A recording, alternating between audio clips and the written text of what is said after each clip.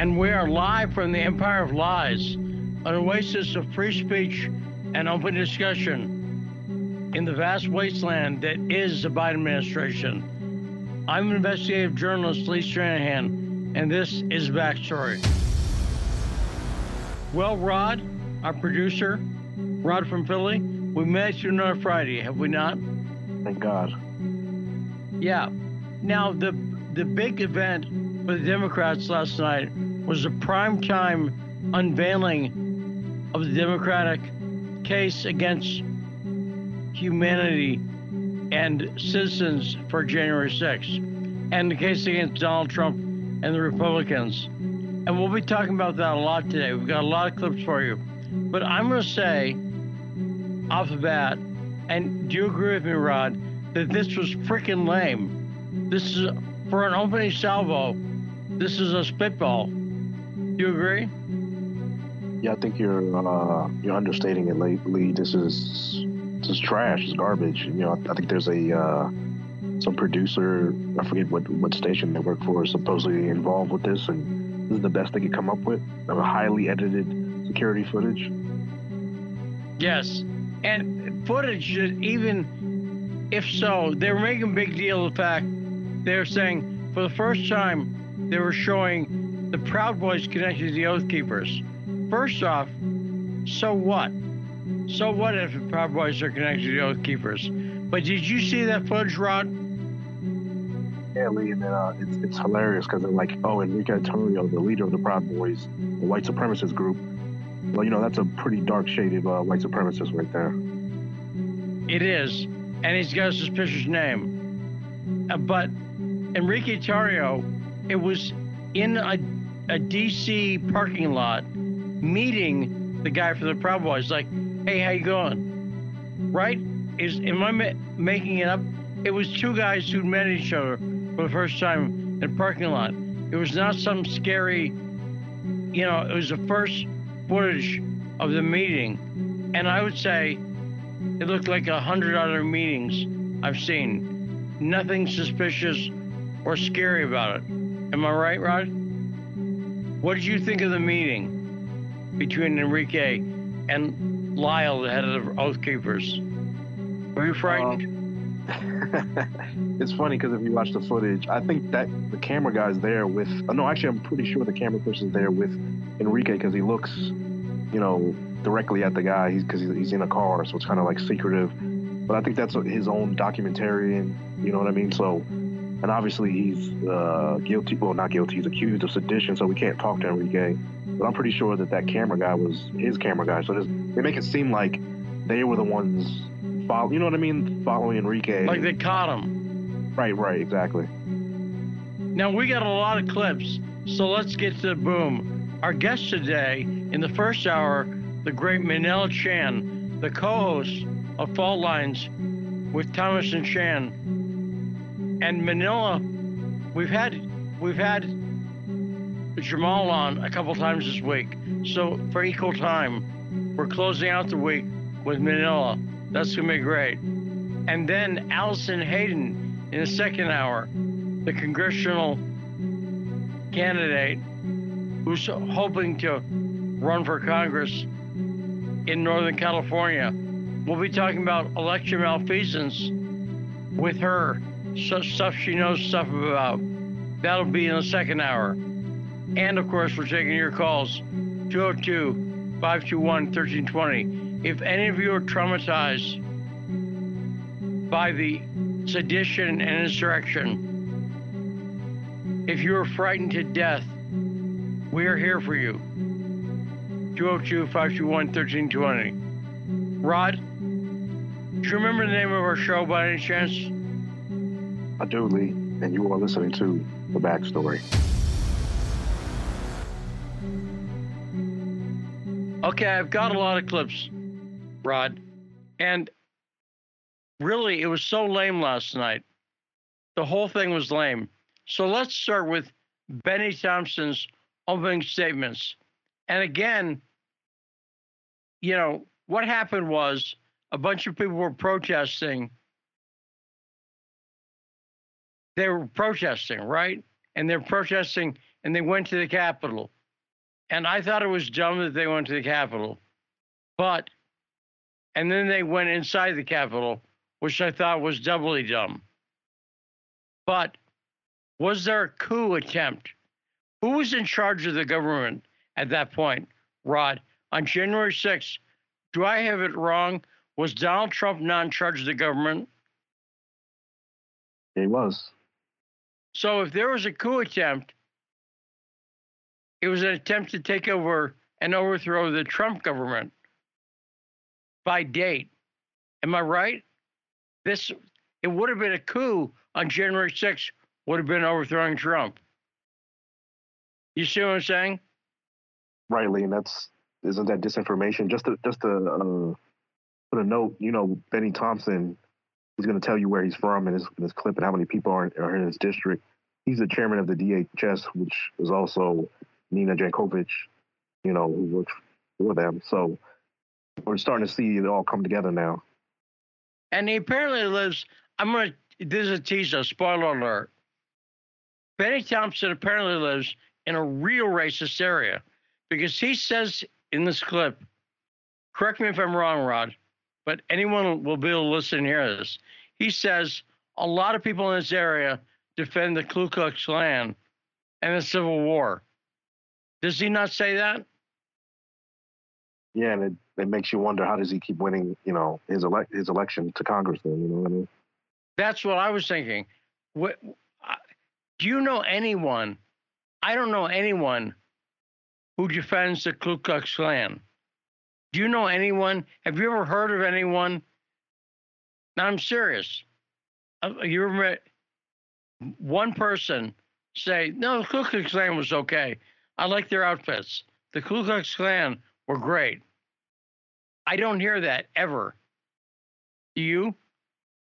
Not in a serious manner, obviously someone's like joking or whatever, but not in like a serious historical manner where people, followed it to the T. No, never heard that. But Benny Thompson knows a lot of people who do. He goes to a local barbecue place. He says he lives halfway between Jackson, Mississippi, and Vicksburg. And I've been down that area. I heard no one defending the Klan. No one. Had good soul food at Bully's Barbecue, right down the street from Medgar's house. But I heard no one defending the Klan. But Benny Thompson knows a lot of people. He goes to Piggly Wiggly. It's bring your sheets and save 50% on ham hocks. Apparently, they got a discount. And by the way, before we get to this clip, did you see the new inflation information today that came out?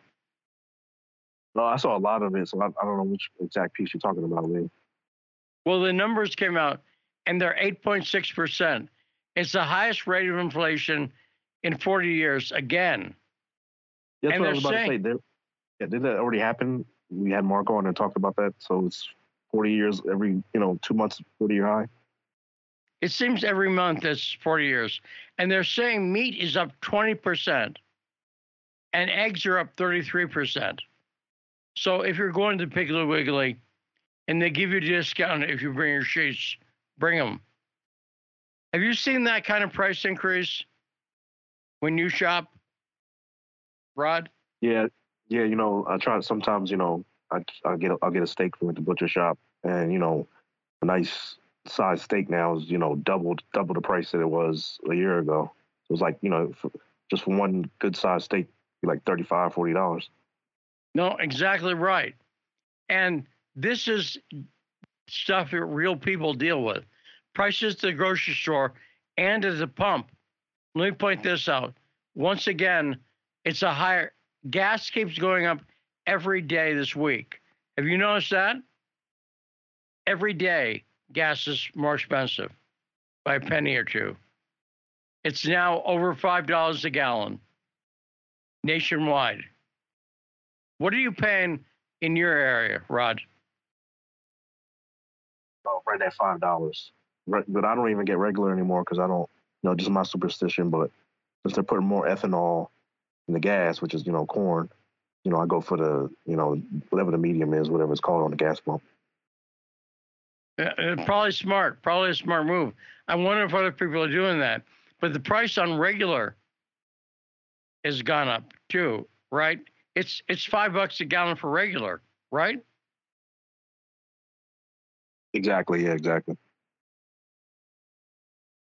And so let me get to Terry first, and then because I want to start playing these clips because I got a lot of them. 202-521-1320. Tarif, what's on your mind?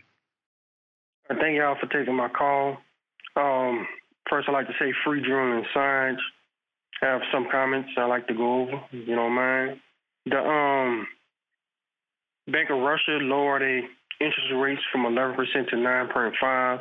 The ruble is now 57 to the U.S. dollar. China had came out with a warning basically saying if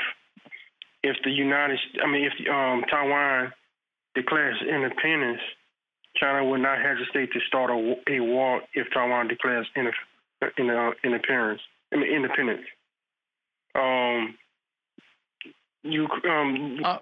About the first point you mentioned, let me just mention the ruble. You seen this, Rod? The ruble is the healthiest currency on the planet. Have you seen that? Yeah, I saw Putin talking about it, I believe yesterday. I saw a clip of him talking about it yesterday. In fact, the central bank in Russia is trying to deflate the ruble a little bit. It's a little too healthy for them. And they can't do it because everyone wants rubles. The sanctions, and by the way, it's the sanctions that have caused the economic trouble, not for Russia, but for the United States and for Europe. Because why would the war in Ukraine and Russia affect global energy prices if not for the sanctions? Does that make sense, Rod? Yeah, that makes perfect sense. That's another thing Putin was talking about. He was like, these sanctions are hurting everybody, but these leaders keep pushing them. And he was actually kind of jovial in this interview that I saw. So it's interesting to see this. No, a good point. So go on, Sharif. I just wanted to emphasize the first point you were making about the ruble. Go ahead. Ukraine is running out of ammunition, certain types of ammunition, especially artillery. They're almost out of it. And Poland is suffering from high percentage on food prices, like 30%, and 63% of Poles have to cut back on spending because of the sanctions is hurting them in Poland. Yeah. Let me see. Yeah, that's about it. Yeah, that's Ukraine economic troubles is getting worse. By maybe at the end of the year or next year, Ukraine economy might collapse. Yeah, that's it. I think the thing that would save the Ukrainian economy, thank you, Tarif, great call, is Russia taking over. Have you seen Patrick Lancaster does videos on YouTube? You can find him, just look him up. Did you see the video that Patrick came out with today from, I forget where it was. It was Kherson, I think, about the children's fair that's going on in Kherson. They had a car. Yeah, I saw that on Twitter. I didn't see I didn't watch the video myself, but I saw the Twitter, and then they were having fun and all that. So I saw the still picture, and I was like, wow, like night and day.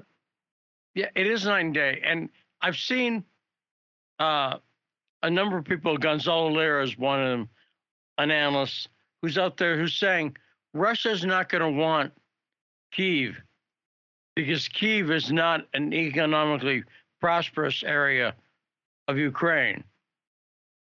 Let me say one thing.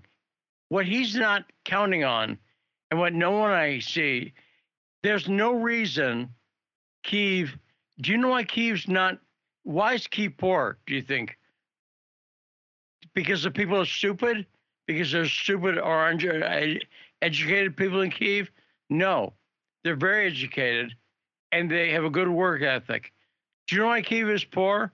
Because it's controlled by the United States and because it's at war with Russia. In Mariupol, in the places Russia takes over, you notice what happened in Crimea. When Russia took over in Crimea, it bounced back economically. Did you notice that, Rod, 8 years ago? Crimea is doing... It prospered. Right.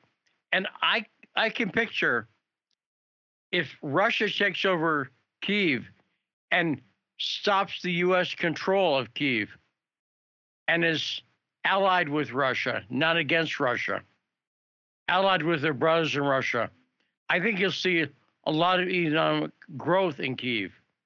Does that make sense, Rod? Economic growth coming to Kyiv? Yeah, Lee, but that's where the mayor is the puppet, Vitaly Klitschko, the former heavyweight champion. And he has his brother over there, Vladimir, who's I guess like his social media guy, demanding weapons and all that stuff. And he's also trying to censor Russian boxers from fighting because of the war in Ukraine. So he's also been trying to do that. So as long as those puppets are involved, Kyiv's not going to prosper like Crimea has. Yes, and I really do think that peace and prosperity go together. And as soon as Kyiv right now, one of their biggest exports is missiles to kill children in Donbass. That's one of the big things that they import. And I'm going to say get out of that business and get into the business of prosperity and working with Russia, not hating on Russia. They also are main exporter of tiki torch parades. They brought those over here too. But let's play Benny Thompson, the leader of the House Select Committee on the January 6th. I don't know what else to call it, Rod. If I'm being honest, the January 6th demonstration. Is that fair? The puppet show. Yeah. So let's play the first clip and see how Benny Thompson kicked this off. And here's a hint. He immediately went to the race card. Right, Rod?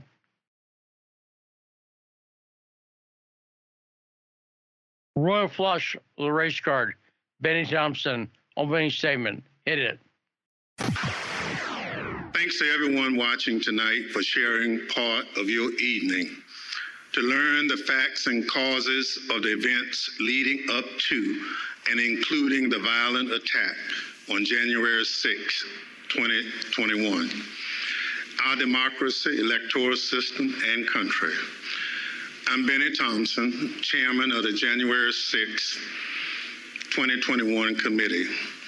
I was born, raised, and still live in Bolton, Mississippi, a town with a population of 521, which is midway between Jackson and Vicksburg, Mississippi, and the Mississippi River. I'm from a part of the country where people justify the actions of slavery, the Ku Klux Klan, and lynching. I'm reminded of that dark history as I hear voices today try and justify the actions of the insurrectionists on January 6, 2021. Over the next few weeks, hopefully you will get to know the other members, my colleagues up here, and me. We represent a diversity of communities from all over the United States, rural areas and cities, East Coast, West Coast, and the Heartland. All of us have one thing in common. We swore the same oath. That same oath that all members of Congress take upon taking office and afterwards every 2 years if they are reelected. We swore an oath to defend the Constitution. Now, so you made a good point, Rod. And I forgot, they justified the Civil War, the Klan, and lynchings in his town of 500 people. But somehow he still gets elected by this racist bastards. Rod, how does he do it? What's Benny's secret? I don't know. He must cook them meals because he's a big guy. People haven't seen him. He's a big guy. That he looks like two Uncle Phils put together from Fresh Prince. No, and he's in this racist area. justifying lynchings. And the top thing on his agenda is what happened in Washington, where how many black people were killed in the D.C. riots? How many lynchings were there? Round it off. Big zero. Right. And in fact, the people who were killed were the people protesting. Ashley Babbitt was killed by D.C. police. And if I remember correctly, the Capitol police officer who killed her, if I forget, was black. Did you see that, Rod? Yeah, he did a 60 Minutes. 60 Minutes was pretty much justifying for him shooting Ashley Babbitt, and he was going along right with it too. So I don't understand why he mentioned where he's from, aside from the fact that it's a frightening place full of racists. Now, speaking of frightening place full of racists, luckily this is a bipartisan committee, Rod. It's got both Democrats and Republicans who act like Democrats. Liz Cheney, whose father, Dick Cheney, enough said. But Liz Cheney, she had an opening statement too, the Republican. Let's hear from Liz Cheney to see how balanced this committee is. Hit it. Mr. Chairman, at 6:01 p.m. on January 6th, after he spent hours watching a violent mob besiege, attack, and invade our Capitol, Donald Trump tweeted, but he did not condemn the attack. Instead, he justified it.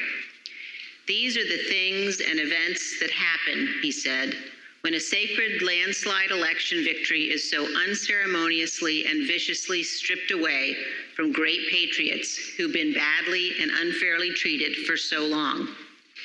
As you will see in the hearings to come, President Trump believed his supporters at the Capitol, and I quote, "We're doing what they should be doing."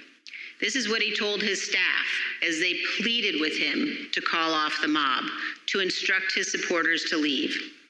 Over a series of hearings in the coming weeks, you will hear testimony, live and on video, from more than half a dozen former White House staff in the Trump administration, all of whom were in the West Wing of the White House on January 6th. You will hear testimony that, quote, "The president did not really want to put anything out, calling off the riot or asking his supporters to leave." You will hear that President Trump was yelling and, quote, "really angry at advisors who told him he needed to be doing something more." And aware of the rioters' chance to hang Mike Pence, the president responded with this sentiment, quote, "Maybe our supporters have the right idea. Mike Pence, quote, deserves it." You will hear evidence that President Trump refused for hours to do what his staff, his family, and many of his other advisors begged him to do. Was Mike Pence ever in danger, Rod? No, he was in danger. No, and so I want to be clear. Mike Pence was never in danger. And if some knuckleheads were chanting, "Hang Mike Pence," I didn't see anybody making any move to get Mike Pence. Did you? No, I didn't see that, Lee. And Liz Cheney puts up a tweet where she's reading Donald Trump's tweet, which we can't see anymore since he's been kicked off Twitter. But in the tweet, she doesn't read the last part where he tells people to go home peacefully. And this whole thing is the fact that they're saying Trump inciting a riot, but he tells people to go home peacefully. Yes. Now, I'm going to play this next clip pretty quickly because this is kind of the centerpiece of their case. It's an interview with a person who's on a committee who investigated stuff. And this is so lame, I want you to hear it for yourself. This is about 5 minutes. I'm going to play the thing uncut in its entirety, the 5-minute chunk. But this is the Democrats' case against the seditionists, what they call them. Let's go to that, and then when we come back, We'll have a minute or so, and then we'll go to bring on Manila Chan. But let's hear this centerpiece of last night's presentation. Hit it. Marcus Childress, and I'm an investigative counsel for the Select Committee to investigate the January 6th attack on the United States Capitol. What do you want to call them? Give me a name. Give me a White name. supremacists and Would you like me to condemn? white supremacists and right Proud Boys, stand back and stand by. After he made this comment, Enrique Terrio, then chairman of the Proud Boys, said on Parler, "Standing by, sir." During our investigation, we learned that this comment during the presidential debate actually led to an increase in membership from the Proud Boys. Would you say that Proud Boys members increased after the stand back, stand by comment? Exponentially. I'd say tripled probably, with the potential for a lot more eventually. And did you ever sell any stand back and stand by merchandise? One of the vendors on my page actually beat me to it, but I wish I would have made a stand back, stand by shirt. On December 19th, President Trump tweeted about the January 6th rally and told attendees, "Be there, we'll be wild." Many of the witnesses that we interviewed were inspired by the president's call and came to D.C. for January 6th. But the extremists, they took it a step further. They viewed this tweet as a call to arms.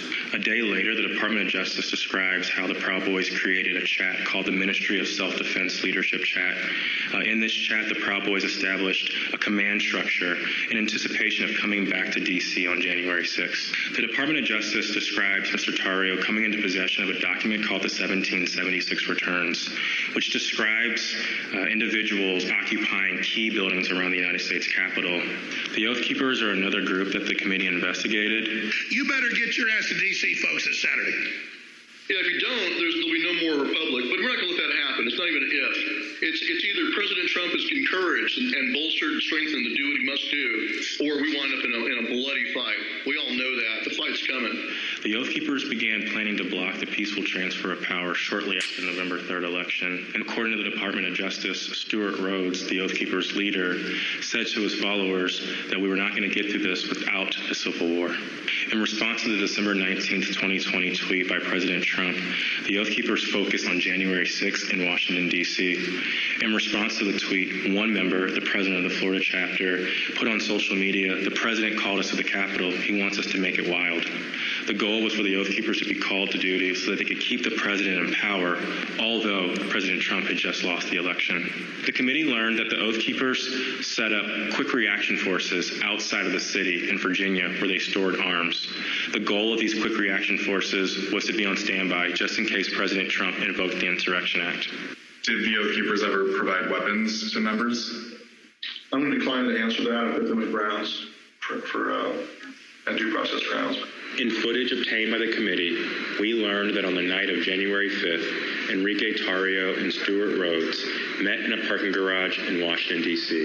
There's mutual respect there. I think we're fighting the same fight, and I think that's what's important. The committee learned that the Oath Keepers went into the Capitol through the east doors in two stack formations. The DOJ alleges that one of the stacks went into the Capitol looking for Speaker Pelosi, although they never found her. As the attack was unfolding, Mr. Tarrio took credit. In documents obtained by the Department of Justice, Mr. Tarrio said in an encrypted chat, "Make no mistake, and we did this." Later on that evening, Mr. Tarrio even posted a video which seemed to resemble him in front of the Capitol with a black cape, and the title of the video was Premonition. The evidence developed by the Select Committee and the Department of Justice highlights how each group participated on the attack on the Capitol on January 6th. In fact, the investigation revealed that it was individuals associated with the Proud Boys who instigated the initial breach at the Peace Circle at 12:53 p.m.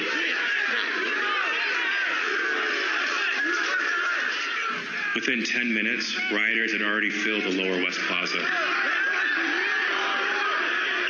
By 2 o'clock, rioters had reached the doors on the West and the East plazas. And by 2:13, rioters had actually broken through the Senate wing door and got into the Capitol building. A series of breaches followed. At 2:25 p.m., rioters breached the east side doors to the rotunda.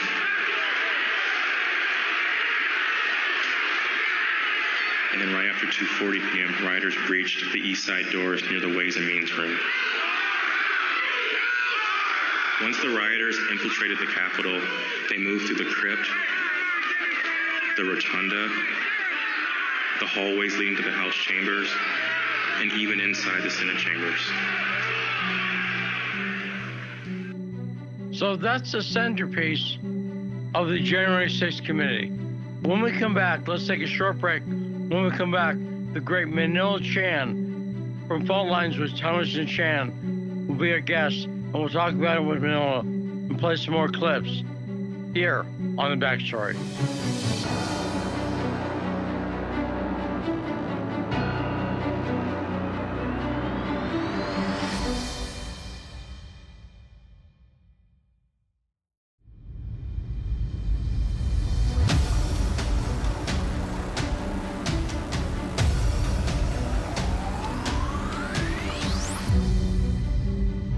We're back in The Backstory in the Empire of Lies capital.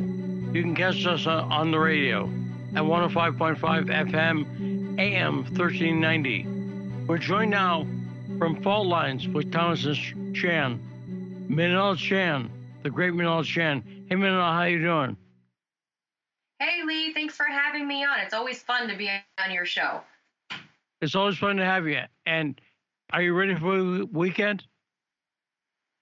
Oh, boy, am I. It was a long week for me because I was basically flying solo because Jamaro was at the Summit of the Americas, which was also a big sham. You know, that was, besides the sham happening on Capitol Hill, the big sham at the Summit of the Americas.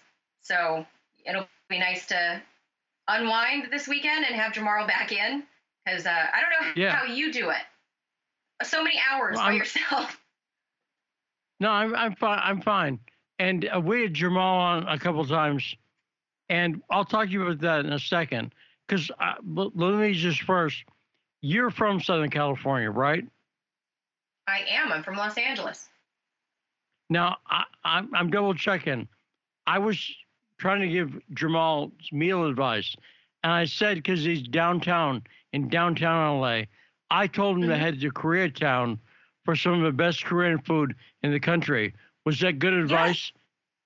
Yes. Absolutely. Oh my gosh, I can think of like my favorite 24-hour place is a place called BCD, and you will have a whole table, a feast fit for a king for like $20. Yes.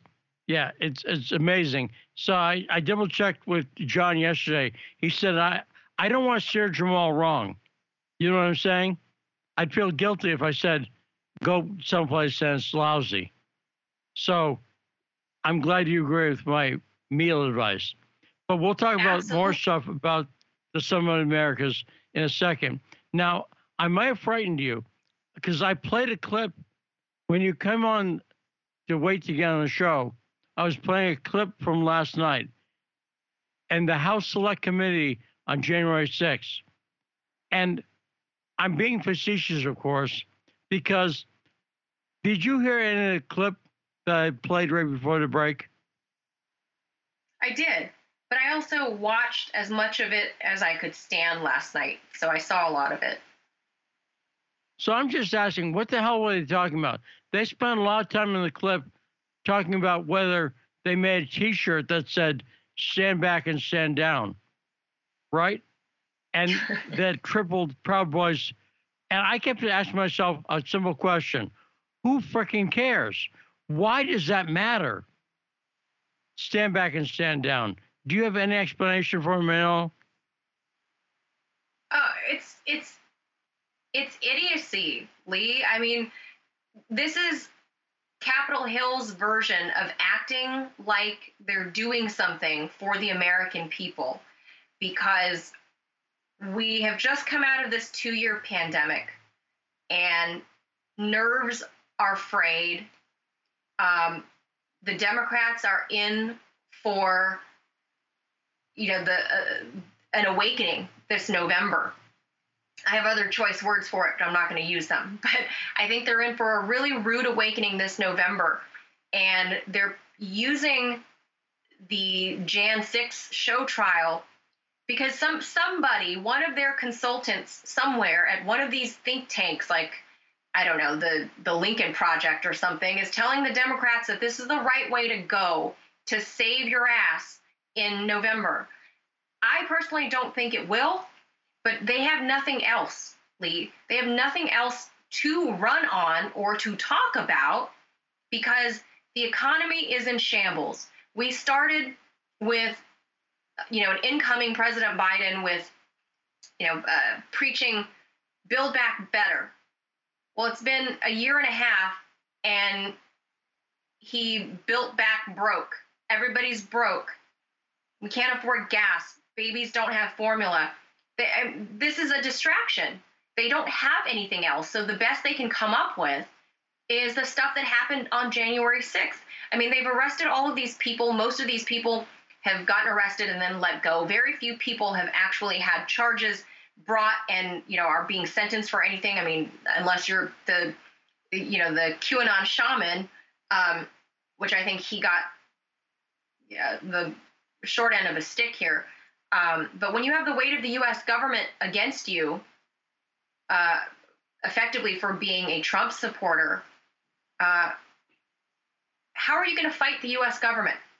Even if you fought because you were innocent of whatever charges they're bringing against you, they don't even need you to plead guilty. It'll be enough for you as average Joe Schmo to go broke spending your life savings and trying to defend against the U.S. government and the charges they're bringing against you.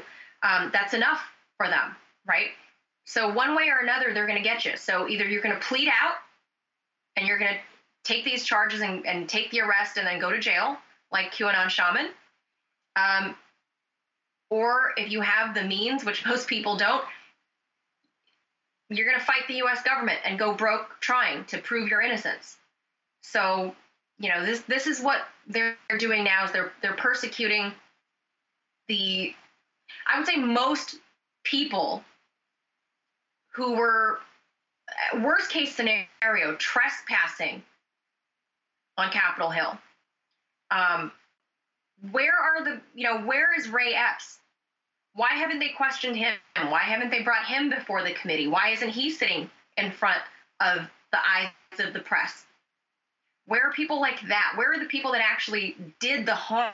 Where are the people that actually, made off with, I get it. You steal Nancy Pelosi's computer. Okay. I get why you would have some kind of charge against you. But everybody else that they're bringing, quote unquote, to justice are people that, worst case scenario, they were trespassing, right? And I get there were some people that were violent, and those people, yes, they should face some charges because physically harming another person is against the law. But by and large, I don't think there's a there here. This is, when you see the trial of Michael Sussmann, who clearly did lie to the FBI, he lied to the feds, right? He gets off scot-free because he's got the power of the DNC behind him. He's got that kind of money behind him. But then you see this, I don't know how to describe what I'm looking at. What I watched last night, what else is new other than footage? And it's an orchestrated event by literally a TV producer is orchestrating this whole thing. It is literally a show.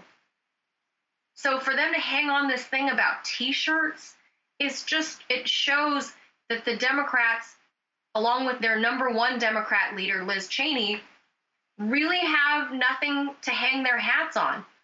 It shows that they're desperate. They're desperate to try to find something because they are afraid of the red wave that's coming in November. Well, let me make an analogy to another event that's in the news, the Ukraine-Russia war. Vladimir Zelensky's team, the head of Ukraine, Vladimir Zelensky's team is a bunch of TV people. It's people from his production company. And that's literally true. He was on a Netflix show, and the people managing his team are a bunch of TV people.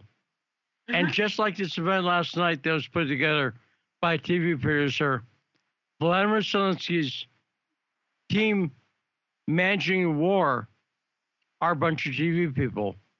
And we're seeing in Ukraine, the Ukraine-Russia war, they don't have a lot of great TV people on the Russian side. They just have great military people who are winning the war, right? Clearly, Russia is winning. And even Ukraine's kind of admitting it. They're admitting now that 200 soldiers a day, Ukrainians, are dying.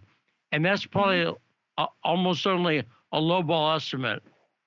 So, and they're continuing to say, well, they're fighting bravely, but they're not saying they're winning. So while Russia is going ahead with military operation and defeating Ukrainians have been trying to play a media game. And I'm going to say, like the January 6th hearing, the media game is not going to succeed. What I'm going to say is people are paying $5-6 a gallon for gas in the United States. Even if they try to blame Putin for the high gas prices, people will go, I think the war was a mistake. People already think, in polls I've taken, a majority of Americans think the sanctions have hurt Americans more than Russia. So do you think, because we got months to go before the election, do you think Putin will end up paying at the ballot box for the failure of the Ukrainian war? Manila. Well, I think the American people are not as stupid as the media thinks they are. And for all of, at the time, Jen Psaki, the White House press secretary, for her using the term Putin's price hike, I don't think she was able to pull the wool over Americans' eyes, because I think that they know that the buck stops with the president. And whatever means he has to take to bring down inflation, bring down the gas prices, whatever means available to him, whatever tools he has in his tool belt, we know that he hasn't used them. And I think that's what's frustrating to the average Joe or Jane on the street.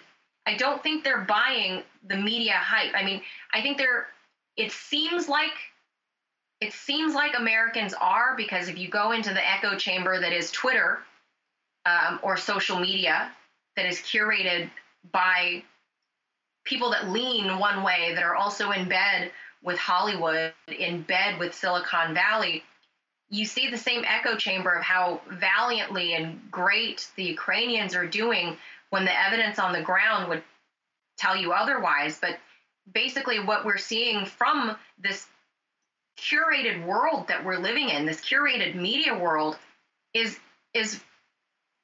exactly like this show trial, right? It's people that are putting on this show. And maybe they can keep this up until November, maybe not. I feel like I don't think the Ukrainians can, because I don't think that their troop numbers can stand up to losing 200 or so men per day. And even with conscripts being dragged in there, 64-year-old grandpas being dragged in to fight, you're going to run out of grandpas at some point. And you're only going to have so many 15-year-old boys turning 16 over the course of this year. How much time are you going to take to train these young boys or these old men to go out and fight? You need a little bit of training. Most of these civilians have never picked up a weapon in their life, much less you're going to teach them how to operate HIMARS, how to operate rocket launchers, RPGs. That doesn't happen overnight. So I don't think the Ukrainians actually have the numbers available to them to keep going until November. And we're starting to see the media the mainstream media start to slowly shift. But for the most part, I don't think they can continue this whole show war until November. It's just not feasible. The numbers aren't there, and the American public is no longer willing to see billions of more dollars being poured out of our country and poured into the pockets of the likes of Raytheon and Boeing and other military contractors and, the military industrial complex. I don't think people have an appetite for that anymore. I think the first 3 months was enough for them, and they saw a lot of money, good money, being poured in after bad. And now these policies have come home to roost. So at the end of the day, as we all know, the buck does stop with the president. Don't care how you get there, Mr. President, fix it. And I think that's going to be shown in the ballot box in November. But now the question of election integrity looms because it was brought to our attention because of January 6th. And when there are films like 2000 Mules that, they're going to say, well, that's, conspiracy and that's, propaganda and meant to make you question the validity of your vote and meant to keep you at home. I say no. I say people have, the right to know that there are certain election integrity questions that are valid. If that demotivates somebody from going to the poll, that's their own decision. But that's something that both political parties that are really, the two sides of the same coin, they need to reckon with. But the American people, I think, are waking up and they're aware and they know that whatever is happening on Capitol Hill, they don't care what the details are. They just want it fixed. And they're going to show that at the ballot box, I believe, this November. And I also think, and I know I keep saying it's lame, but when you're doing a lot of buildup and you have a primetime committee hearing, right, in prime time, you better deliver the groceries. You better come up with something. I'm going to play another clip here. This is Ivanka Trump talking about her father. You'd think it would be an explosive allegation, right, Manila? You get in prime time, you see what I'm saying? You better have something explosive, right? Yeah, this is not Oprah sitting down with Meghan Markle and Prince Harry. No. And let's play the clip of Ivanka Trump and rate this on an explodometer. Ready, Manila? Here's the clip. Ivanka, hit it. Attorney General Barr also told President Trump that his allegations about Dominion voting machines were groundless. I saw absolutely zero basis for the allegations, but they were made in such a sensational way that they obviously were influencing a lot of people, members of the public, that there was this systemic corruption in the system and that their votes didn't count and that these machines controlled by somebody else were actually determining it, which was complete nonsense. And it was being laid out there. And I told them that it was crazy stuff and they were wasting their time on that. And it was doing a grave disservice to the country. But President Trump persisted, repeating the false Dominion allegations in public at least a dozen more times, even after his attorney general told him they were, quote, complete nonsense. And after Barr's resignation on December 23rd, the acting attorney general who replaced him, Jeff Rosen, and the acting deputy, Richard Donahue, told President Trump over and over again that the evidence did not support allegations he was making in public. Many of President Trump's White House staff also recognized that the evidence did not support the claims President Trump was making. This is the president's daughter commenting on Bill Barr's statement that the department found no fraud sufficient to overturn the election. How did that affect your perspective about the election when Attorney General Barr made that statement? It affected my perspective. I respect Attorney General Barr. So I accepted what he was saying. This is a bombshell for you, Mel. How do you rate that on a bombometer? Blah. Not even a firecracker. I mean, all she said was that she respects Bill Barr, and it sounded like she doesn't believe that Dominion voting machines are faulty, but that also doesn't say anything else about her feelings of election integrity, about ballot stuffing, stuffing the box, and the mules that were revealed in the film 2000 Mules. She doesn't. That was a nothing soundbite, and mind you, I've worked in television a very long time. When this guy is an ABC News producer, right? When ABC is owned by Disney, when you step into Disney World, you know that you're hearing very particular curated things. Like they've stopped saying "hello, boys and girls" when you walk into Disneyland, right? It's "hello, everybody" or "hello, Mouseketeers" or whatever they say now. It's no longer "hello, boys and girls" for trying to remain gender neutral. But anyway, the ABC is owned by Disney. They are the masters of creating a false world.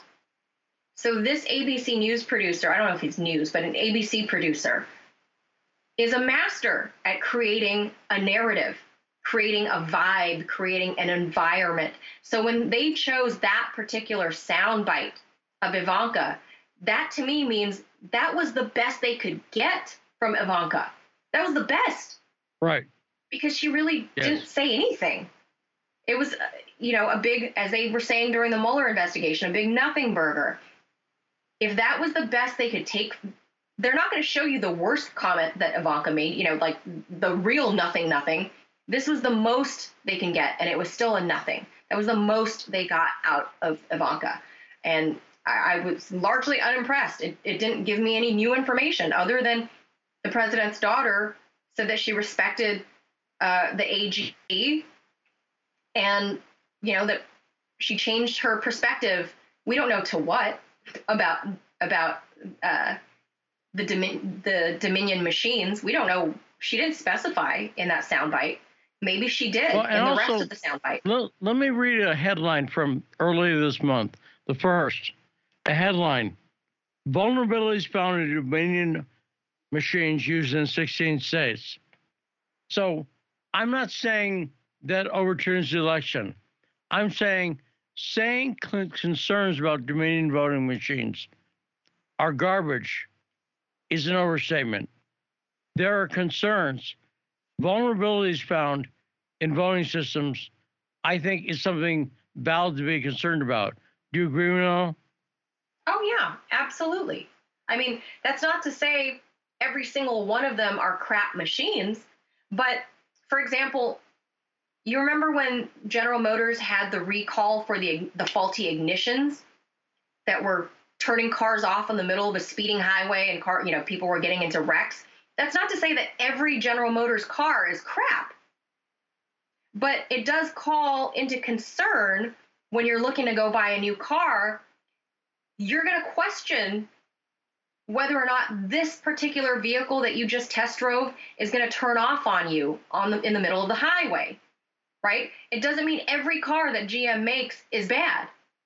It's just there's some evidence of faulty ignitions. Therefore, who makes it? GM. Therefore, you have concerns, and that's valid to voice those concerns. Now, let's hear the last clip I've got for our people. This is two of the most hated people in media. Tucker Carlson interviewing Tulsi Gabbard. And let's hear why they hate them. Because I say what she's saying here is common sense and very reasonable. I'm a big Tulsi fan. Well, let's play the clip. I like her. Hit it. Is a former member of Congress from Hawaii, ran for president last cycle. She joins us tonight with her assessment. Congressman, thanks so much for coming on. So given everything the country faces right now, both domestically and abroad, Why are the news networks colluding with a political party to tell us this is the most important thing?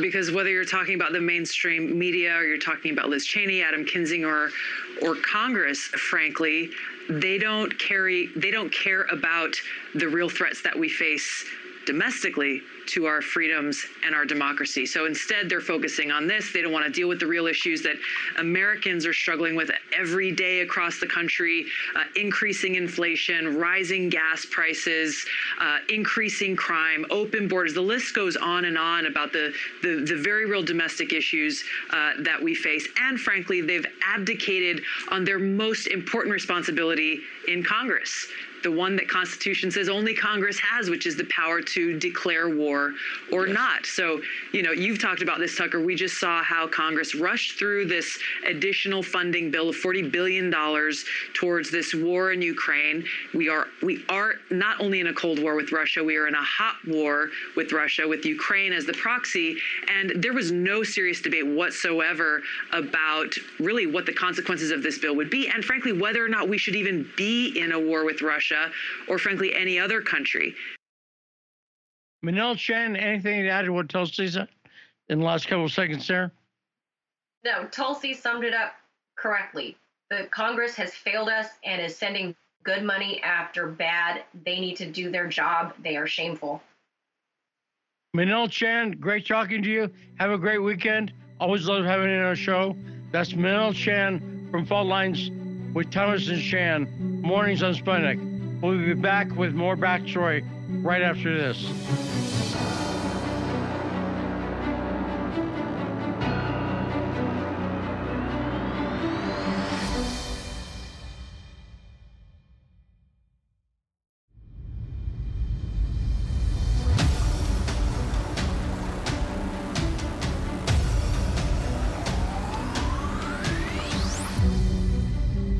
It's time for the last hour of the week of the show that brings you the truth behind the headlines. This is the backstory.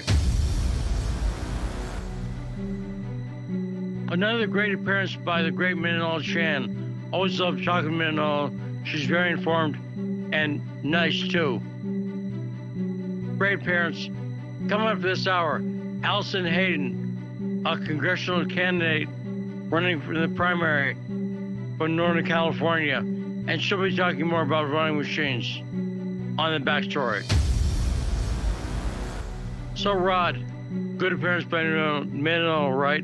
And I'd say we got through all those clips about the January 6th hearing. Let me conclude. The summary would be, it was lame. Right, Rod? Yeah, that's, Manila showed her reluctance to watch this because it's just so stupid. And look at how they go round and round in a circle. That short clip of Ivanka saying nothing. Right, and it was nothing. I was expecting she might say something damaging to her father. She didn't even say anything damaging. She said she liked Bill Barr and took his opinion into account. So what? That wasn't what anyone's charged with. That's not sedition. Do you agree? Exactly, Lee. But it does show you how involved Bill Barr is with this. I mean, there's so many clips of Bill Barr talking. Liz Cheney's always referring to him and what he said. So, we talked about it. Bill Barr and his father, and how this was going to end up for Trump. And here we are, over a year and a half later. And this is pretty much their star witness, pretty much would be the Attorney General himself. Now, say Owl Killer is on the line, and we'll get to him in 1 second.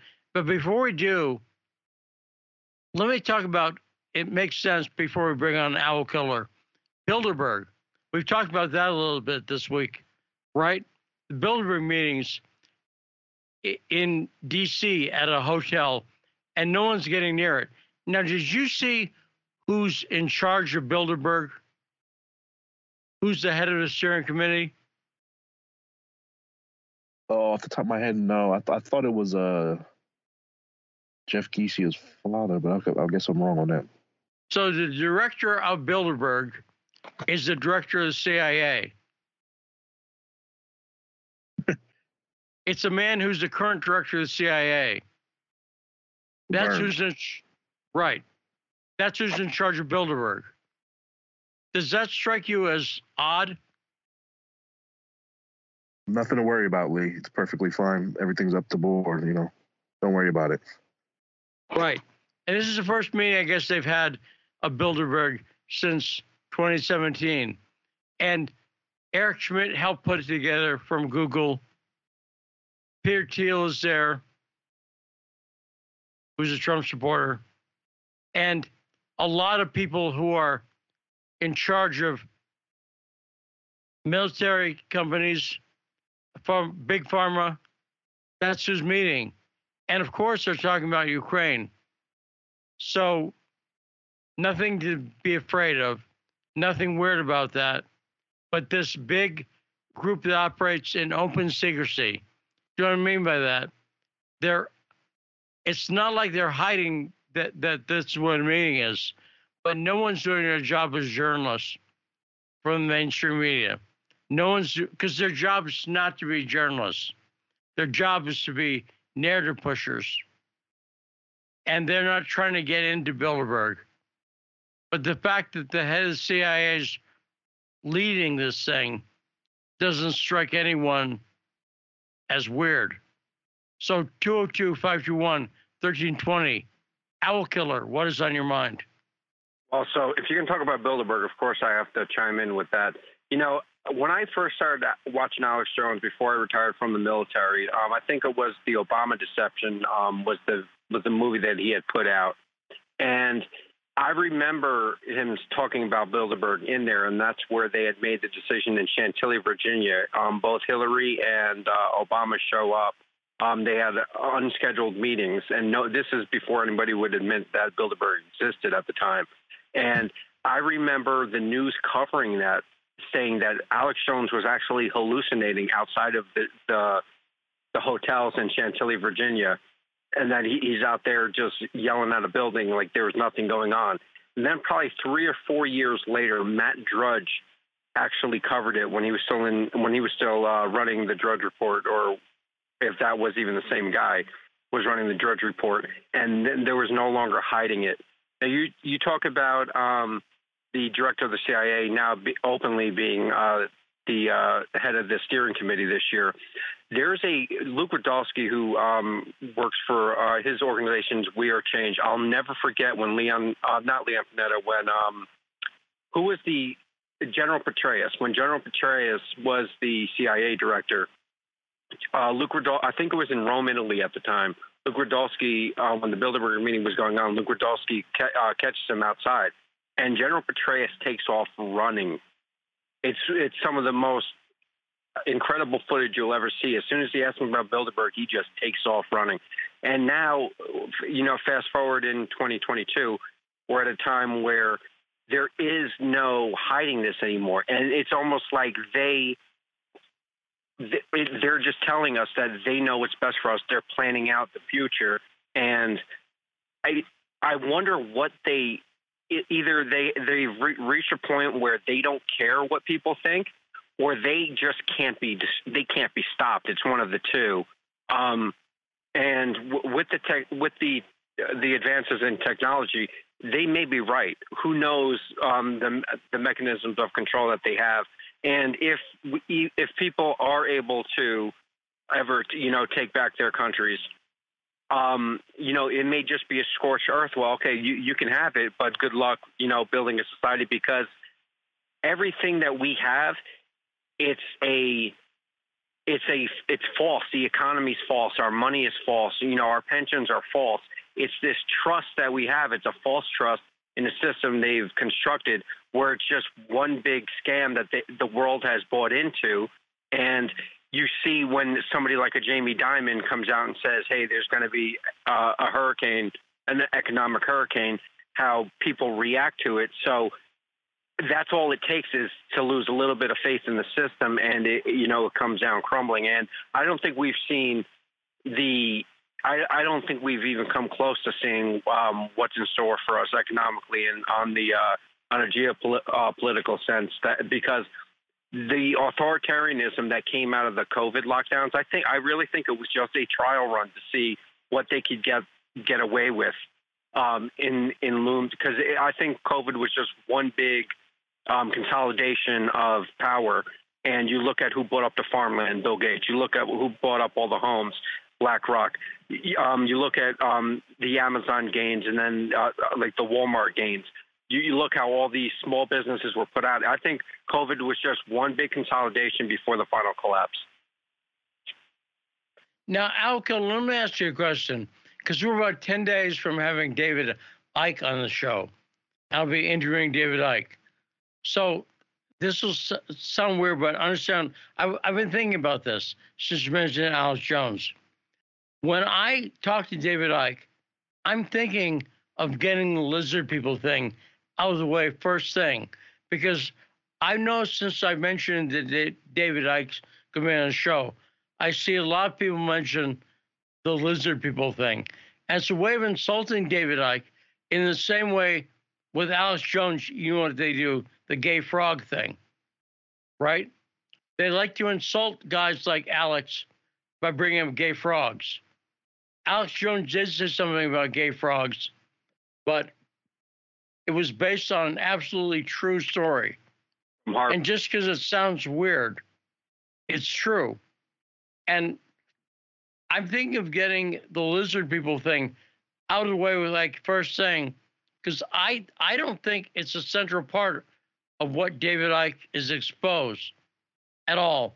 And I'm thinking of dealing with it first thing and saying, what's your take on this?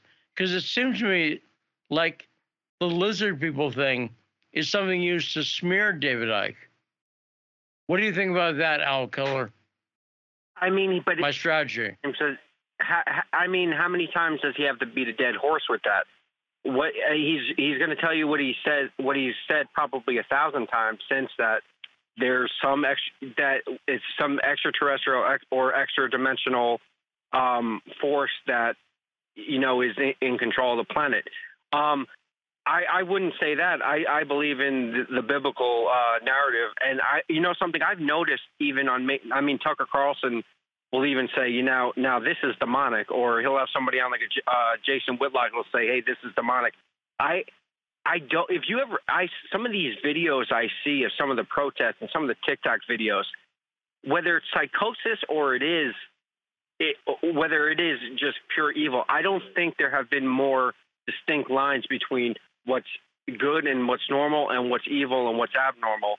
And at the end of the day, I mean, everything that Satanism really is an inversion. Telling you that the goat is the reverse of a pentagram is the reverse of a pentacle. The arm, legs, the 2 arms, 2 legs, and a head representing a human. They flip it upside down, make it a goat rather than a lamb.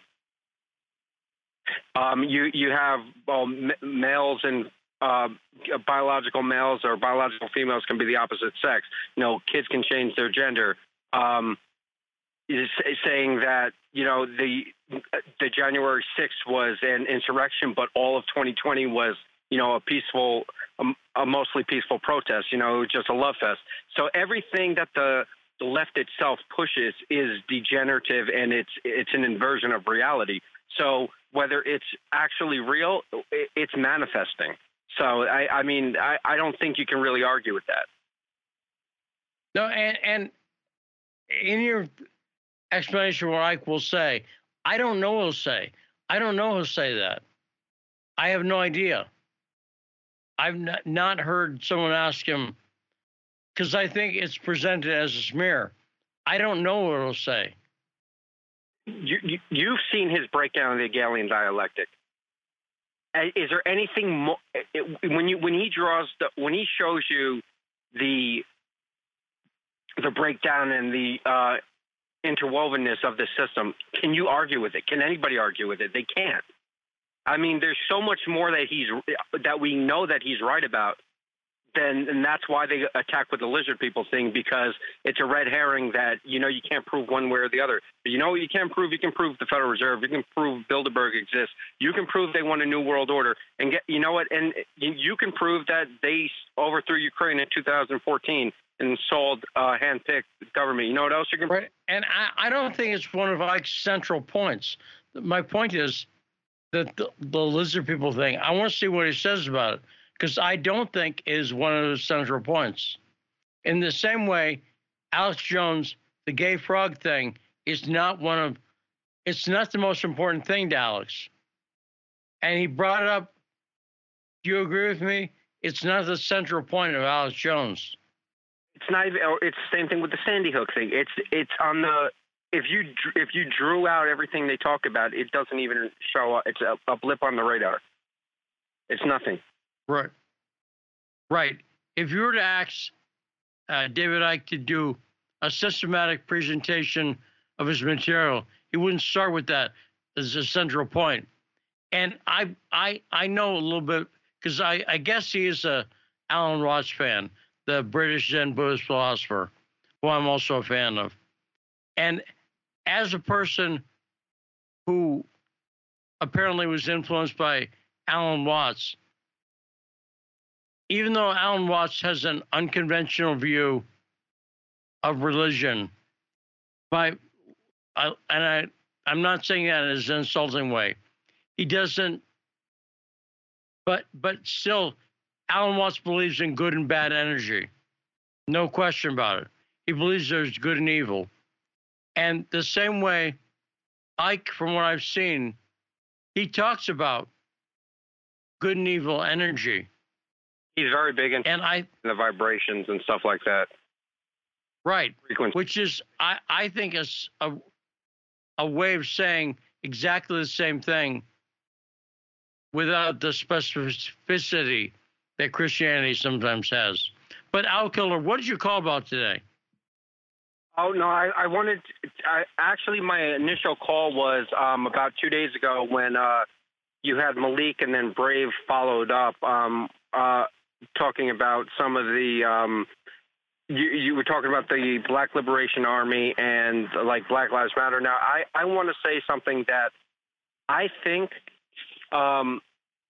where I think that they I know Brave hits on it. I think that some of the tactics that were used, because let's be honest, I sent you the video of Afeni Shakur telling you that, or admitting that she had told people to kill their parents and how she had become a reborn Christian. So there was that element in the 60s political movements in the United States.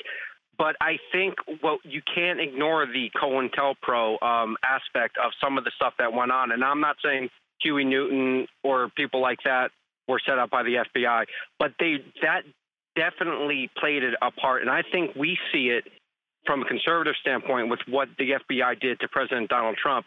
And I think it's separate issues. And I got to go because I got to take Brave. It's on the line. But they're separate issues. Huey P. Newton was a murderer. He killed a prostitute on the streets of Oakland. He's a murderer. He's a murderer and a drug addict. And the cops were targets for the Black Liberation Army and for the Black Panther Party. And they killed innocent cops who had done nothing. And they walked up to them and launched a bomb at them or shot them, not in self-defense, but sitting there on the streets. They're separate issues. And I'm adamant about that, because the way the Black Panthers have been used by the deep state is to deny what the Black Panthers knowingly did. But good call, Al Keller. Always a great call. Great talking to you. 202-521-1320. Now we're just talking about him. Brave, what's on your mind? What's going on, Lee? Man, Al Killer is always on point, man. I was actually only just listening until he brought up the we was talking about David Icke, and he was talking about the lizard people and getting into the Satanist part. And the demonic embolisms and things of that nature. I was talking to Malik just last week, and or maybe earlier this week. I don't know. My days blend together. But he brought up a point about demonic imagery and the hermaphrodite aspects of some of the demonic imagery and stuff. And I think that's very important when we're talking about some of the demonic things that we see coming out of the elite culture and the ruling class. I'll just say that because I really don't want to get caught up with the left and the right, because I don't see that they're any different. Having said that, obviously, I'm not referring to people, like regular working everyday people who consider themselves Democrats or Republicans, just working Joes, man. When I'm talking about, when I refer to Democrats or Republicans, I'm typically talking about the elite class, the ruling class. That's only really that's the only portion of it that matters, right? Concerning David, I don't personally, concerning David Icke and Wait, 1 second. Brave, let me ask you a question about something cultural before we go on, because it's germane to what you just said. What's your opinion of NASDAQs? NASDAQ as in trading? As in the rapper Aztec. Artist. NASDAQs. Oh, Little Nas X. Little Nas X? Yeah. Lil Nas X, yes. I'm not really a fan. Happy for his success. He can do what he does. For one, that's way outside of my generation, right? And then being a hip hop head myself and I guess you could say a retired MC, like maybe I'm not. Lil Nas X is not really my. It's not really my bag. And I also don't like, to be quite honest, I don't like the imagery. If I'll just say that, I don't like the imagery because I feel like there's a. And I don't believe that it's. I won't go so far as to say that it's purposeful on his part, but there's a long history of corporate America using the talent of these young musicians, especially when it comes to rap, to produce images and to guide the culture of young black men, and young black women as well. So no, I'm not a fan. I'm not a fan. And that's not to say that he's not talented. I'm just not a fan. But I don't see how it's not accidental. The one imagery from his music videos that's combining gay porn and Satanism, that's pretty not subtle, would you say? Well, to be fair, I don't have. This is going to sound hypocritical. I don't even necessarily have a problem with the Satanism, or I'm a Marilyn Manson fan. You know what I'm saying? So I can't say that someone shouldn't get into the religious aspects.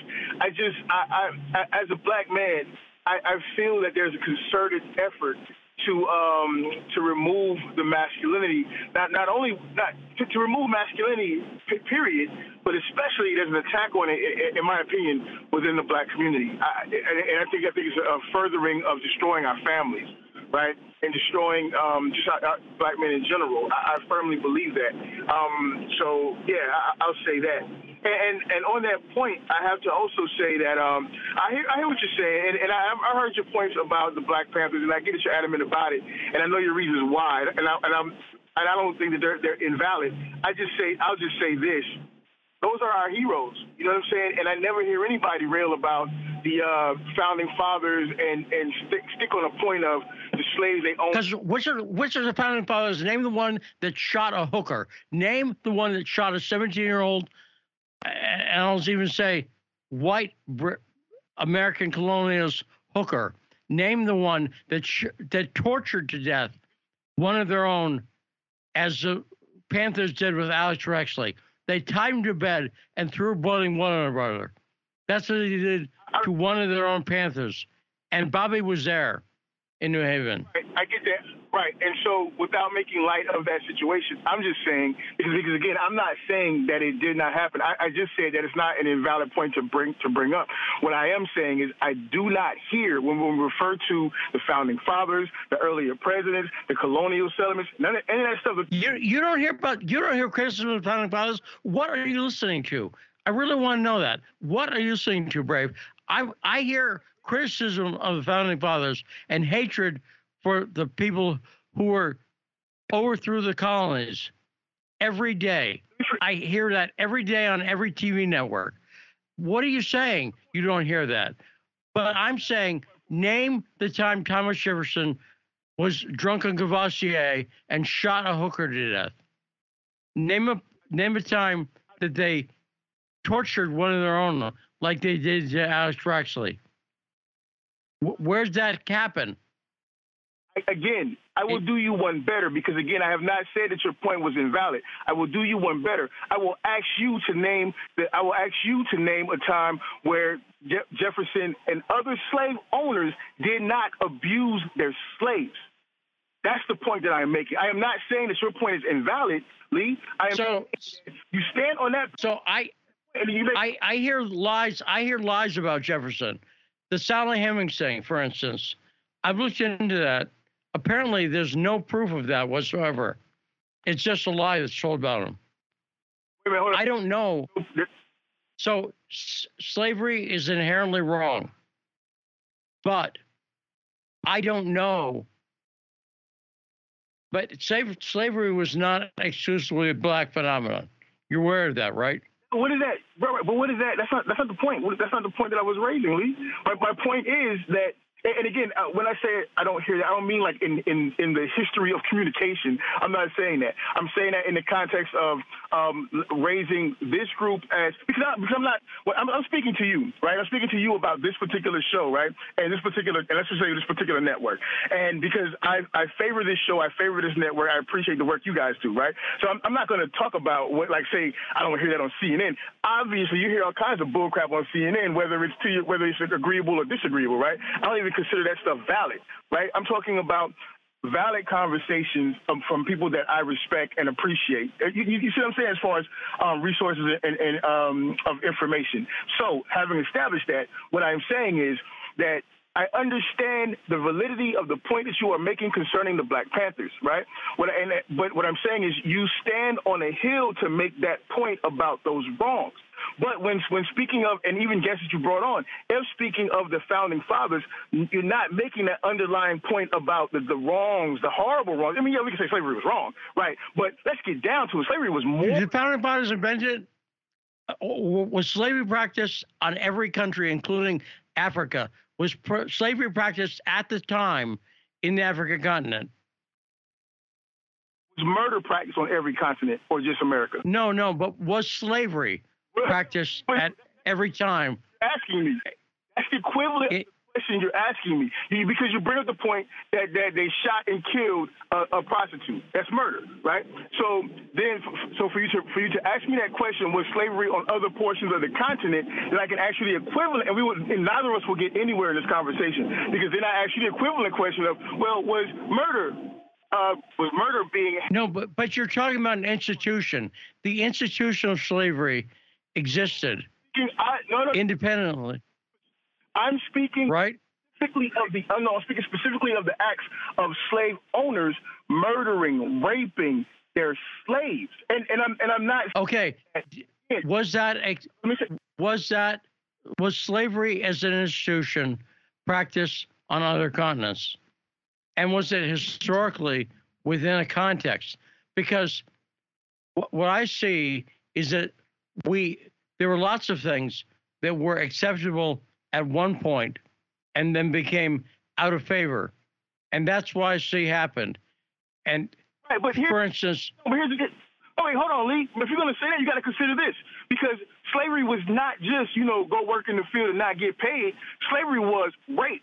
Slavery was killing, murder. Slavery was brutality. Those things are still practiced in our... Oh, so you're saying they had nice slavery in the African continent. That's where the slave trade came from. You're saying that they had nice slavery over there. There was no rape, there was no murder. I think that you are sidestepping the point that I am raising, because I am not taking on slavery as a whole. I know you're not. That's my point. You're not taking on slavery as a whole. I'm willing to accept, for instance, women didn't have the right to vote. But at the point when the founding fathers were in history, there were things, people didn't have the right to vote. There was no democracy.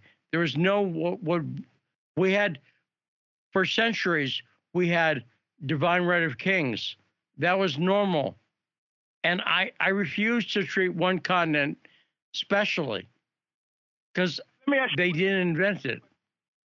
Let me ask you a question. Because again, I'm not asking you who invented slavery. Let me ask you a question. Let's take Thomas Jefferson for just for example, right? And let's just go off let's just for the moment, because you may disagree. Let's just go for the moment off the thought that he did have slaves. He did have a slave woman that he was infatuated with, raped, and hunted. I don't know that. I don't know that. Okay. And neither do you. Let's just say I do. Let's just say for the moment, and you can take Thomas Jefferson and replace him with John Doe if you would like, right? So we can further the conversation. But still, let's just say we have a slave owner who owned slaves, right? Let's just say that slave owner killed a slave, murdered a slave, right? Is he a murderer? Because if he killed another white man, like his neighbor, he will be considered a murderer. But if he killed his slave, sure, but I'd have to have proof that he did that. That's not the point. The point is that back during those times, if you killed a slave, you weren't considered a murderer because slaves weren't considered people.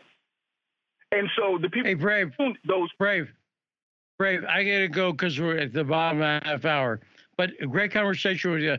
And if I was yelling, it's only to keep things exciting on the show. You know that. I appreciate calling in, Brave.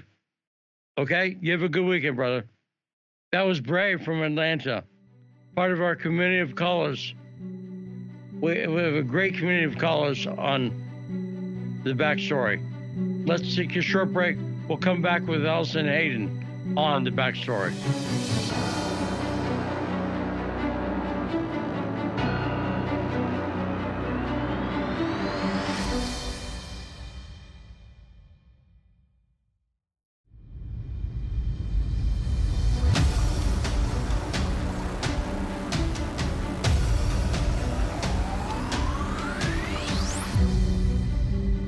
We are back in the backstory from the Empire of Lies. And in the Empire of Lies, in Washington, D.C., we're on the radio, 105.5 FM, AM 1390. And once again, I want to thank Brave for calling in. And I hope I didn't go off on him too much. But I like to keep things exciting sometimes, particularly at the end of the week. Our exciting guest, our last guest of the week, Alison Hayden. Hey, Alison, how you doing? I'm doing well. How are you, Lee? How's it going? Good. So I was talking early in the week about Chesa Boudin, a leftist wet dream, if ever there was one, for DA. Yeah. Daughter, a child of Kathy Boudin, raised by Bill Ayers and Bernadine Dorn. Chesa Boudin, funded by George Soros, ultra-leftist DA, thrown out by the voters across the bay in San Francisco. You're in East Bay. What did you make of Chesa Boudin being kicked out by San Francisco voters, Alison? Well, I think coming on the heels of the San Francisco School Board ousting, or the people ousting school board members, I think that we're starting to see the crumbling of this wild, very left.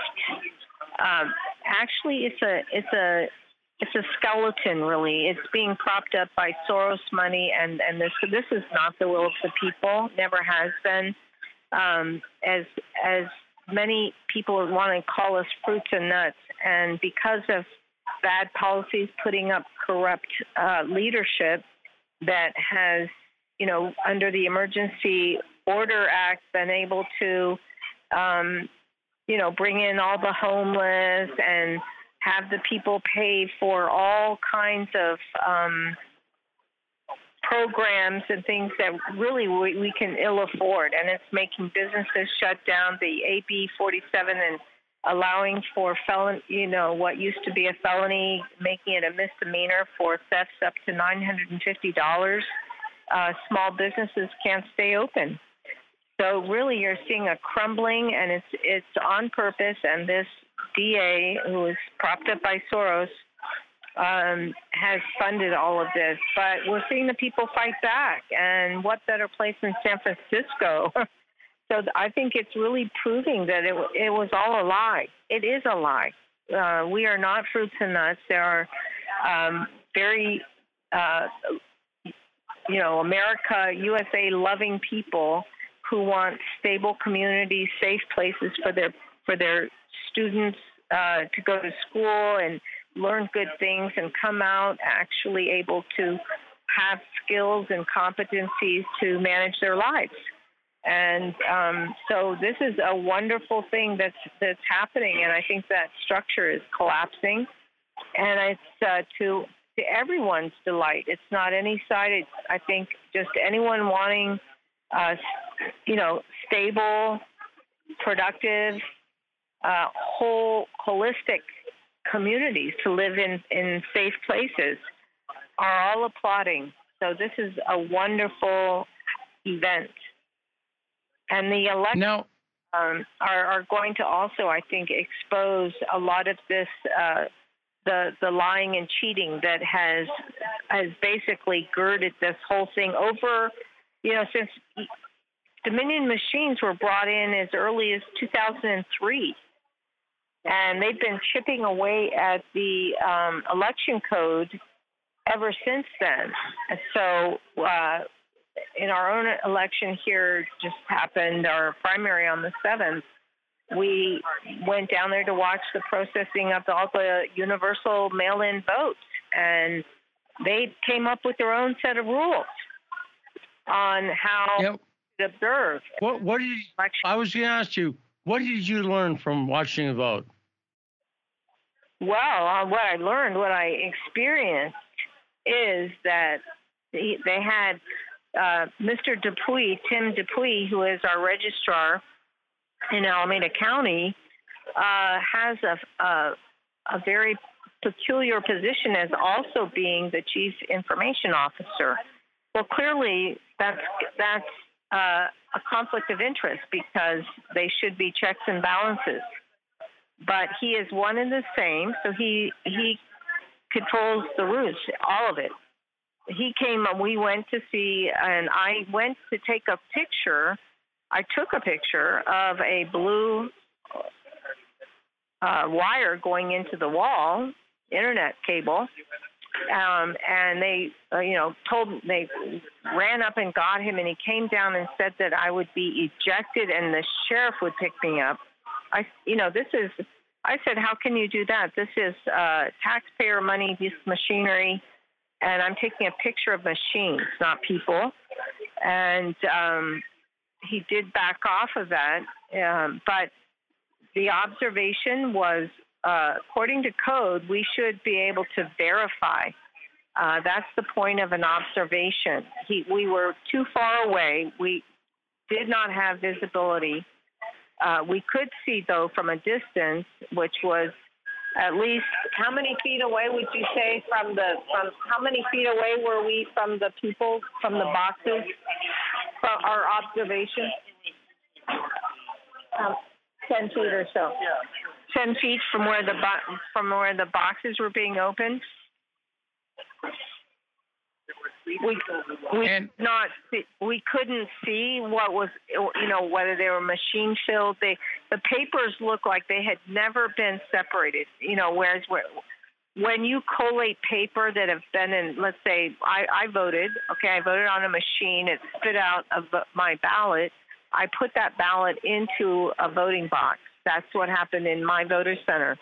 Well, each piece of paper would have been touched by a human, right? So you would have had separations between. But when they pulled these ballots out of the box, clearly no error existed between the sheets. They had never been separated. So that kind of thing. But we were not, according to their, quote, rules. And I said, well, election code says that we have to verify. And he said, well, these are our rules. And in another segment, we were given 15-minute segments in different stages of the process. We could see we were never given enough, space. We were never able to be close enough to really see. The closest I was able to get was the adjudication process. There were two women. One was reading the ballot, but the second person who was punching in the remade vote. These were ballots that had been spit out by the machine for whatever reason, and they were being remade. So one person would read the ballot to the other person. But they're supposed to verify. She should look at the ballot and verify that, in fact, what the person reading to her said was true. But she never looked at the ballot.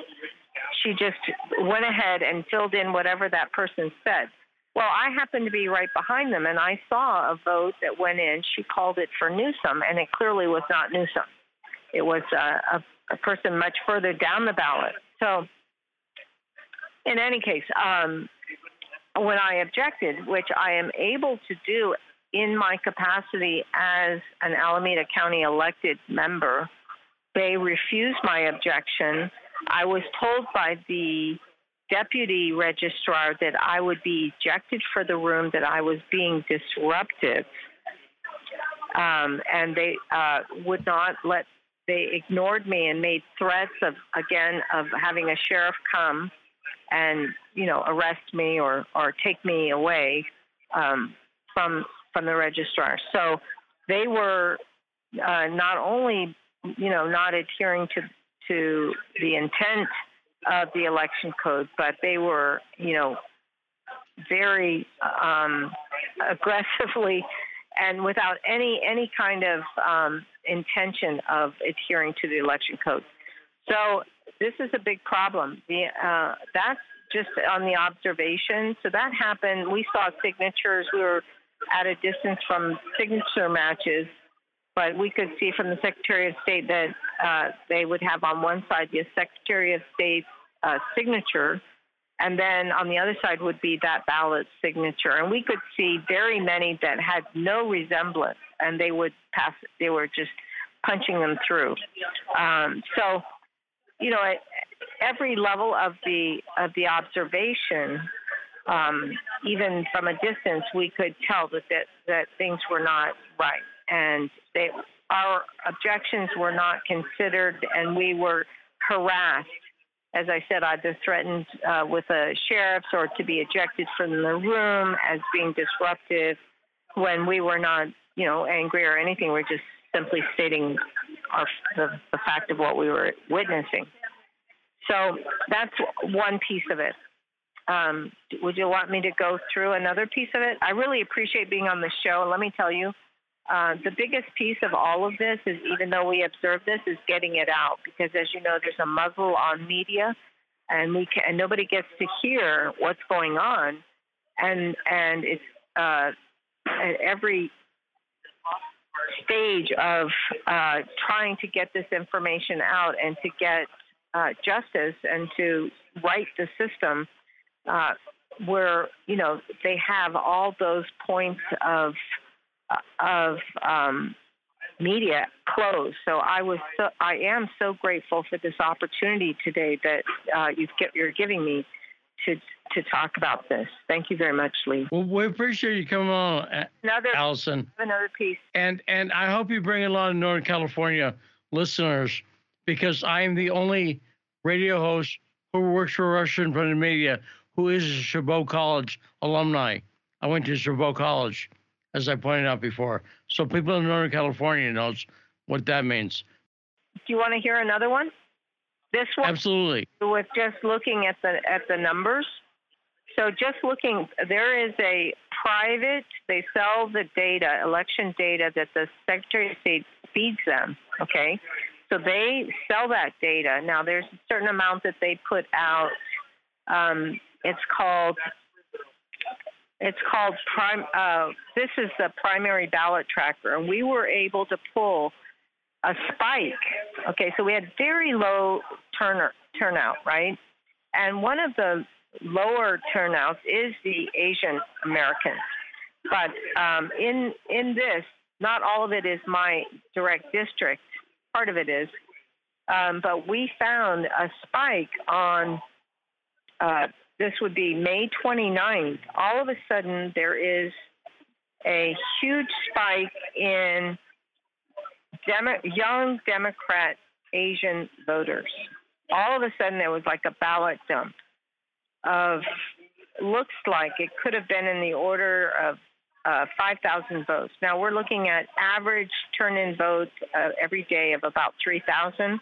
But on that day, in that particular demographic, there were, it's like a spike of around, it looks to be about 5,000 of young Asian Democrats. Now, we did pursue this, and we wrote a letter of a cease and desist notice to the registrar, to Tim Dupuy, to the opening of ballot envelopes and the counting of those enclosed ballots from that demographic group, consisting of young age 18 to 34 Asian Democrats. And now Asians in total are only 2.2% of the voters in our demographic area anyway. So to have this one spike on one day is clearly an anomaly. So we're asking them to preserve all the ballots, the envelopes, and to stop counting the ballots. Now, they aren't, it's a cease and desist. I'm not sure there's legal, they can't be compelled legally, but we'll see whether, their intent is to follow the law and to observe citizen observations and demands for, the data behind this and to ascertain these registrations are valid and that these votes are valid. So that's another piece of what we are working on here in Alameda County to correct our voter our votes, to make it reflect the vote of the people and not some other people that are trying to take the voice of the people away. Now, Alison, have you seen $7 an hour gas where you are in Alameda County, Northern California?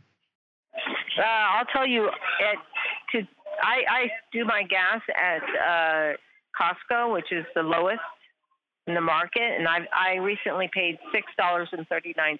So I'm sure that more than 7 is around the hood, as it were. Yes, because it's $5 a gallon nationally, they report today. So it wouldn't shock me if there were some places around there. You shouldn't buy it. But $7 a gallon wouldn't shock me in Northern California. I was going to say, we have we're supposed a huge budget surplus, and yet he's doing nothing about gas prices. I mean, this governor has got to go. He's touting $97 billion surplus, and he's doing nothing to alleviate this kind of pain on the people. We're paying this kind of food and gas. It's crazy. He's doing nothing to alleviate any of this burden on the people. So what have you learned from talking to voters in Northern California that their top concerns are? Anything that surprised you? As obviously, prices of gas and food are a big concern, but anything else that surprised you as a concern for voters? Well, I think, looking at the low voter turnout, that will tell you that people just think it's not even worth it. I would say election integrity is kind of like the silent grumble. But on top of that is crime. I mean, we're just, San Francisco is over the top, and people, break-ins in cars, and, we don't even know what isn't reported. That's the problem. If you're looking at all these, you're seeing many shop windows with lease signs. Small and medium-sized business. You can't stay in business if people can just come in and take whatever, and you have no recourse. So really, the fabric, the strength of our community is being decimated by the leadership and by these kinds of policies and these kinds of laws. And it's time to give them the big boot, which is why they are cheating the vote. And that is why I will call for a full forensic audit, and not just myself, other groups have also. And we have to, because that's the only way we're going to restore order and stable communities and safe communities for families.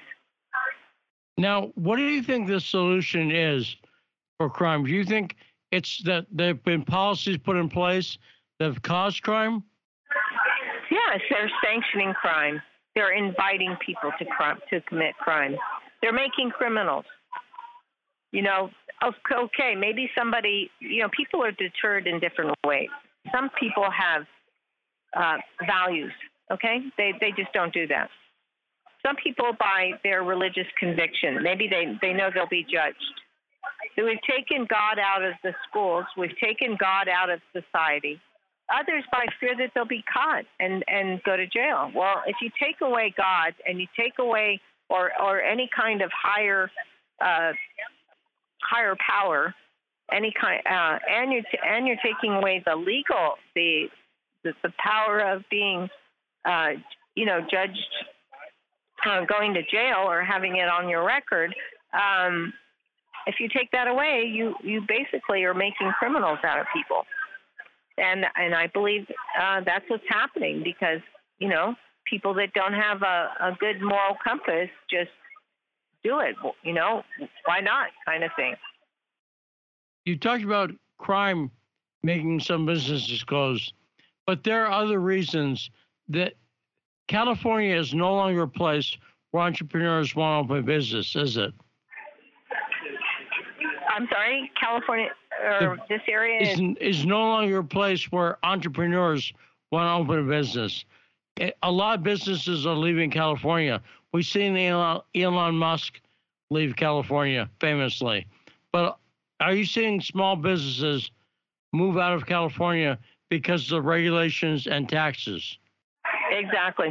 And you have to wonder why. I mean, you just can't kind of put together this combination of factors because all of them destroy everything that makes for, you know, wholesome business, you know, vibrant business, innovation, creativity, giving people a desire to start something new, and, you know, every avenue to tamp down innovation and creativity and new business, or just continuing a business and growing it. You can't even, you know, the minimum wage laws even.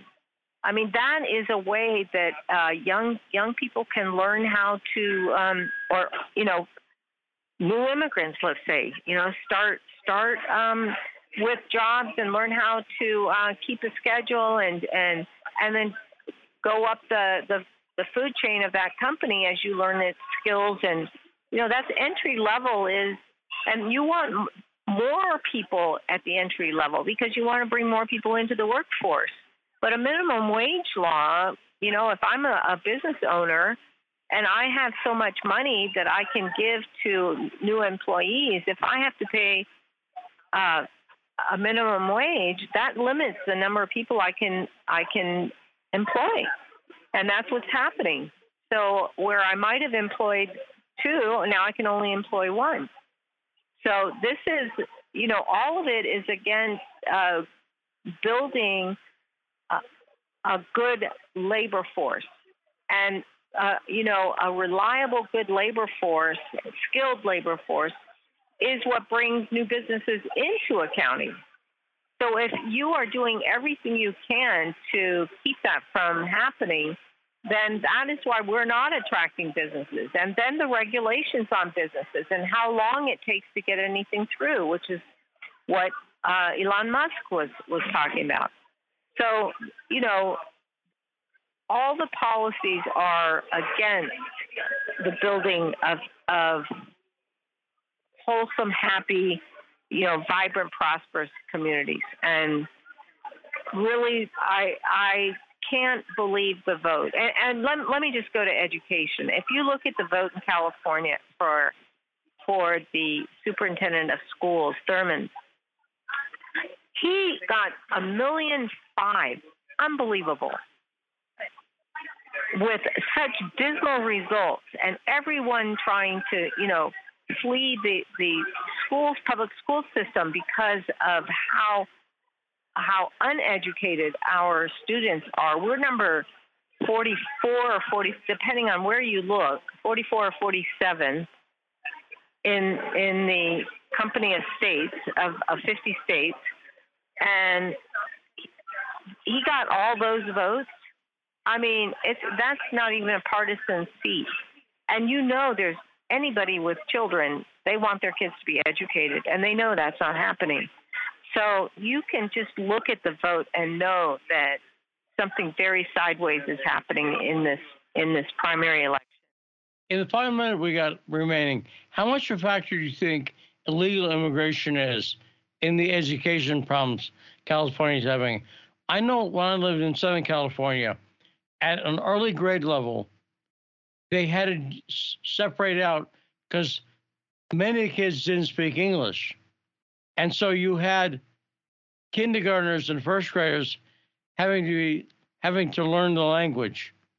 How much of a factor do you think is immigration in the education problems there? Huge one. I've been sitting in on the school board meetings too, and they were at that point reviewing charter schools for renewal. And there was a charter school that actually served large Afghani and others. Now, this wasn't merely a linguistic problem. These kids had never been to school. Yet they were actually seeing some progress. They were doing a better job than the public schools in that regard, in terms of getting these kids, their basic education in, as well as language. But do you know what? They, even though with all the squawking of the school board trustees, they still voted against this charter, and they voted for the San Lorenzo School District in favor of them, even though the charter was doing a better job. So this kind of thing, it's not just language, it's also whether they've even ever been to school, and then the teachers having to take this on, and the San Lorenzo School District. Alison, great report, but we're out of time. Fantastic having you on again, and great report on the voting and the situation in Northern California. And thanks to Manila Chan in our first hour. And thanks to all the callers, Sharif, Brave, and Owl Killer. We'll be back next week with more Backstory.